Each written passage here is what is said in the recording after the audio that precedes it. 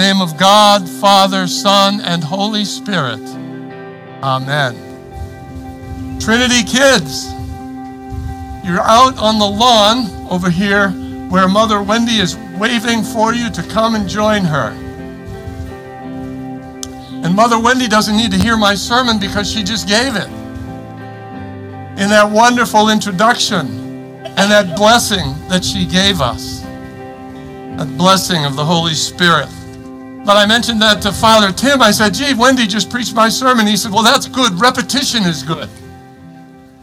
So hang in there with me and see if there's anything more for us today. Well, I came to believe in Jesus Christ as my Lord and Savior many, many years ago. 1976, before quite a few of you were born. But I remember that season of my life very well. The world was suddenly infused with the knowledge and presence of this amazing God. The world was alive with meaning and with hope and with joy and anticipation and life. I joined a church. The worship was beautiful, and the people were exceedingly kind to me. I was truly, as Jesus says in John 3, I was truly born again to a new life. It was bright, shiny. It was a new beginning, a fresh start. You know, there was a praise song years ago, a very simple praise song that we used to sing. And it went, a cool breeze blows through the open doors of a life that was wretched and vain. And the atmosphere that was cold and damp will never, ever be the same. Because the wind of change is Jesus, and he breathes his power within. And I can feel a new day. I can feel a new day dawning. Well, it's a simple song, isn't it? But that's really what that new beginning of life with Jesus is like. Perhaps you've had that experience. Well, ever since Ken and Tim shared with me his vision for Trinity, I began to have that same experience, that quickening of my spirit of those early days of new faith. And as I have sat here the past few weeks looking out at this wonderful congregation, adults, children, dogs. Father Tim sent an email to the bishop the other day. We had a 7-dog Sunday. Yes, God is good. God made those dogs. So I've experienced some of that excitement of those early days of faith so many years ago as I've been here among you all. It's a new beginning filled with possibilities, hope for true fellowship, authentic worship, real engagement with the questions our culture is asking, and maybe, just maybe, a church where barriers of culture, class, and race are broken down and reconciliation really happens. Well, in the words of a song that was popular in my parents' generation, we've got high hopes. And we should, because God is a great God, and God has great high hopes for his people. He has great high hopes for Trinity. And now we find ourselves here on this beautiful Pentecost day, celebrating that mysterious third person of the Trinity, the Holy Spirit. And our scripture readings give us 2 stories of new beginnings. First, in the gospel, here's Jesus on the night of the resurrection. That very night, the disciples are still hidden away, and he comes to them. He has lived with them for 3 years. He has taught them. He's sent them out to practice doing ministry. And then he has died. But he's risen. And he comes and he tells them, as the Father has sent me, even so I send you. In other words, here's the new plan, folks. And as Mother Wendy said last Sunday, here's the new plan. Tag, you're it. Egg, we're it. And then in the second story, the story from the Acts of the Apostle, what a crazy, crazy event, isn't it? The disciples are all together. Then there's all these people have come to Jerusalem for the Feast of Weeks, 7 weeks of 7 days. It's the coming in of the harvest. And they're all there. The Jews have to be there, but they come from all different nations. And then all of a sudden there's this loud sound. This loud sound. And then there's this coming of tongues this coming of flames as of tongues. And then the disciples speak. And the people in the crowd hear the works of God, hear the story of the glory of God in their own language. This diverse thought that the disciples were drunk. Now, I don't quite get it how drunk people can learn to speak another language. I found it hard enough in college to do it sober. But the crowd all asked, what does this mean? And maybe we could ask this morning, what does this mean for us? This breathing of the Holy Spirit, this coming of the Holy Spirit and all this craziness. Well, let's start with the gospel. The disciples, Jesus tells them, are to carry on his ministry. The disciples are going to bring his life to the rest of the world. But they can't bring his life to the rest of the world if they don't have his life in them. And so he breathes on them. He breathes his life. He breathes the Holy Spirit into them. He's breathing his life into them, essentially saying, receive my life inside you.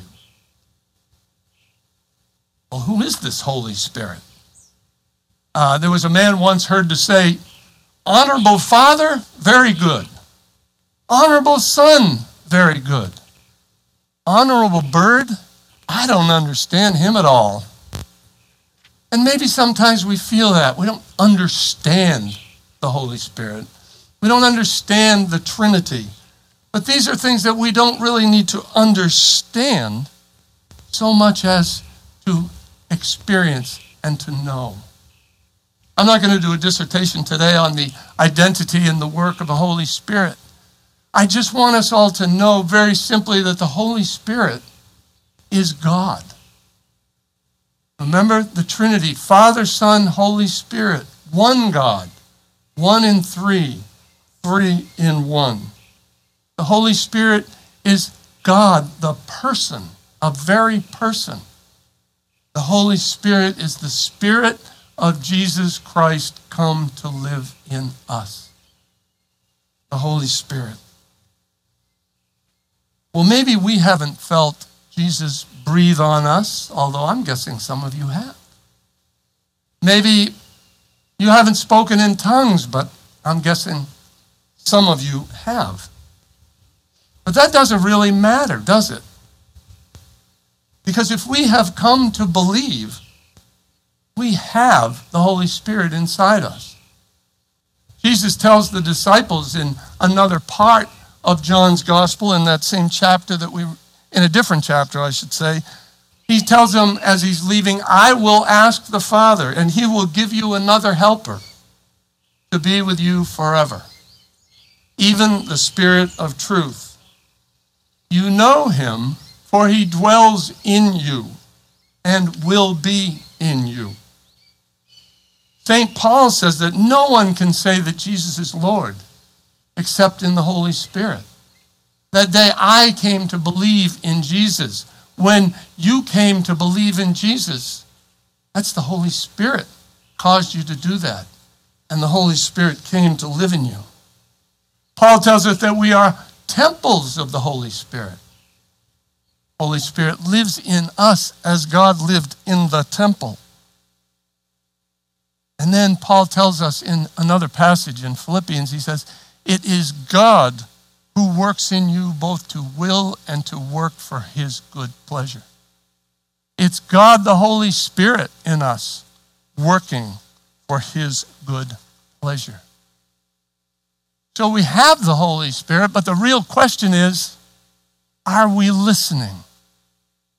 to the Holy Spirit? Are we listening for the movement of the Holy Spirit in our lives as he's working in us?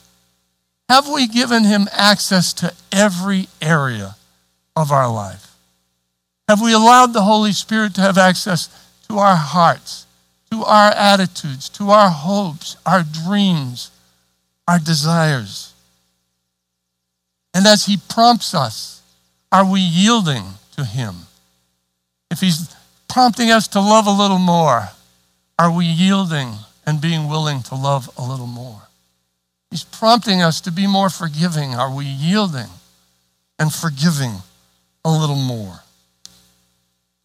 See, that's the only way it can work for his life in us. That's the only way his life can really live in us, if we give him access to us, to all of us. I don't know about you, but there are times when I've kind of shut that faucet off. Sometimes when I've put the Holy Spirit into a bit of a cage, said, thank you very much. I'll take over from here. I can handle my life. I can run it. Maybe I lived a good moral life in that time, Christian values, praying, believing in God. But times when I put that Holy Spirit in a cage, locked him away, wouldn't give him access to my whole life. Maybe you've been in that place. Maybe you're in that place today. And usually we do that because we're afraid, don't we? We're afraid of how he might change us, where he might lead us. But there's that great part of the Lion, the Wardrobe, when somebody asks this question about Aslan. Is he safe? And the answer is surprising. Nope, he's not safe, but he's good. That's the Holy Spirit. He's not safe because we don't know where he's going to lead us, but he's good because he's going to lead us in the life of Jesus, in the works of Jesus. Holy Spirit. We've been born again. Our church is in a very new beginning. It's just being born. If we're going to thrive as individuals and as a church, let's be listening to the Holy Spirit. Let's be yielding to the Holy Spirit and thrive. So what are we called to do? Well, as disciples, we are the sent ones. The sent ones, just like those first disciples. We're the ones who are called to bring wherever we go the kingdom of God with us. We're the ones who are called to be salt and light. We're the ones to bear the life of Jesus Christ within us and around us. The kind of people who bear the character of Jesus, who spread the fragrance, the aroma of Jesus in the world around us. Paul says in 2 Corinthians, but thanks be to God, who in Christ always leads us in triumphal procession, and through us spreads the fragrance of the knowledge of him everywhere. For we are the aroma of Christ to all who are being saved and among those who are perishing. We let the Holy Spirit live within us.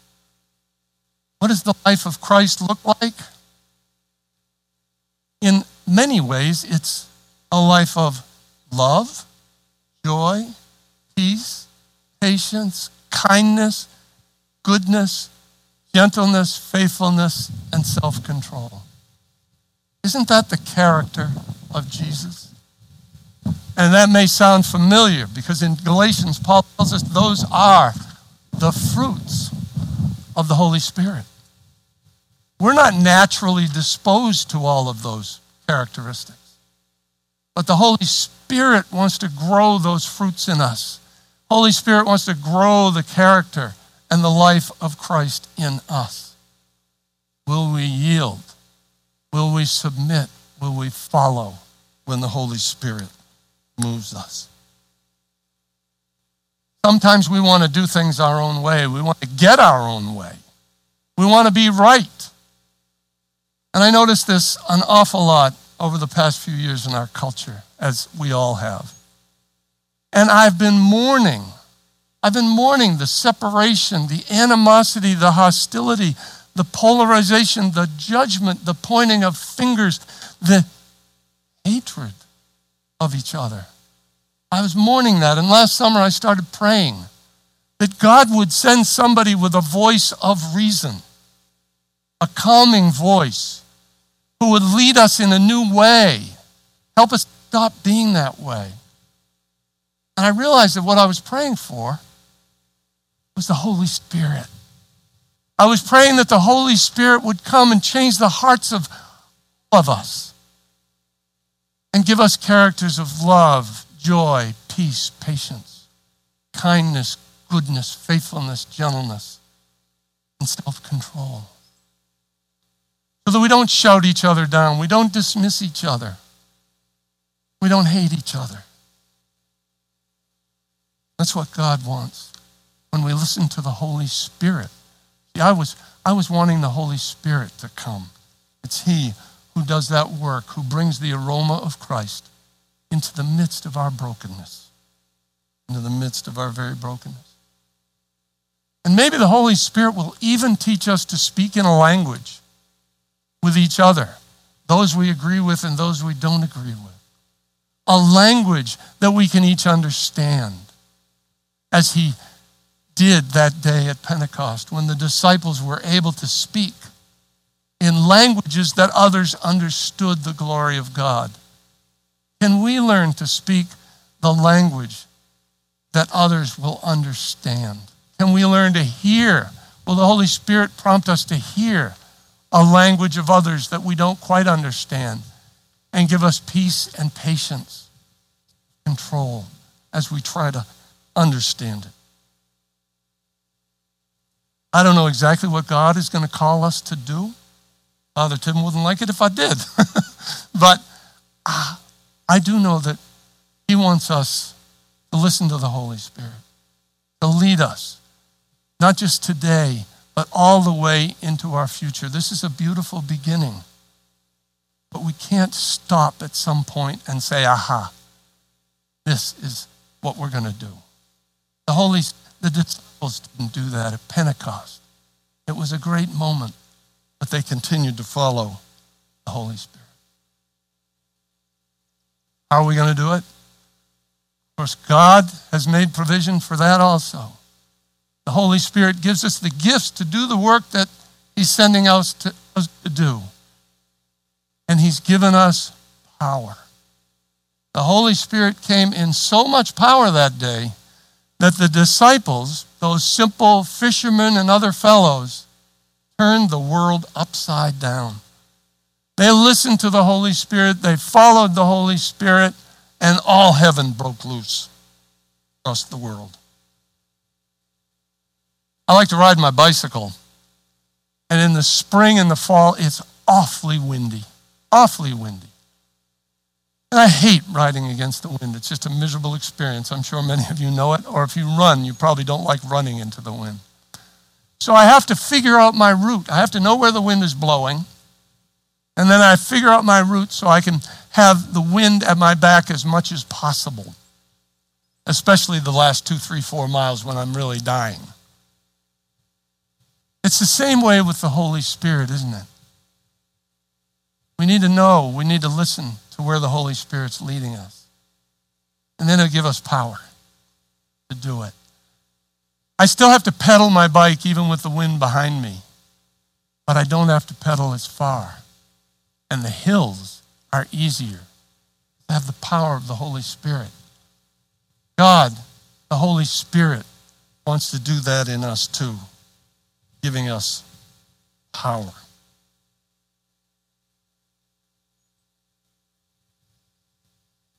Nicky Gumbel, the fellow who has led most of the Alpha programs, told a story in one of the older Alpha series of a woman who came to a church in England, and as she was sitting there, the preacher was preaching along, and she found something that it made her enthusiastic, and she said, "Hallelujah!" And the usher came down in good fashion and said, Preacher continues on. She's, again, raises her hand, says, hallelujah. Usher comes down. It happens a third time, and he comes down, and he says, he shushes her, and he says, ma'am, you need to be quiet. You're in church. And she said, but it's the Holy Spirit. And he says, well, you didn't get that here. We all have the Holy Spirit. And the Holy Spirit is here among us today and is among us every day when we come here together at Trinity. We have a new beginning. Time for a new beginning. Maybe in our personal discipleship. Let's put up our sails and catch the wind of the Holy Spirit individually and as a church. And go where the Holy Spirit leads us in the work of Jesus. Amen. I want to conclude, if I may, with that wonderful blessing that Mother Wendy read earlier. I'm not going to do the whole introduction, I promise. Just the prayer.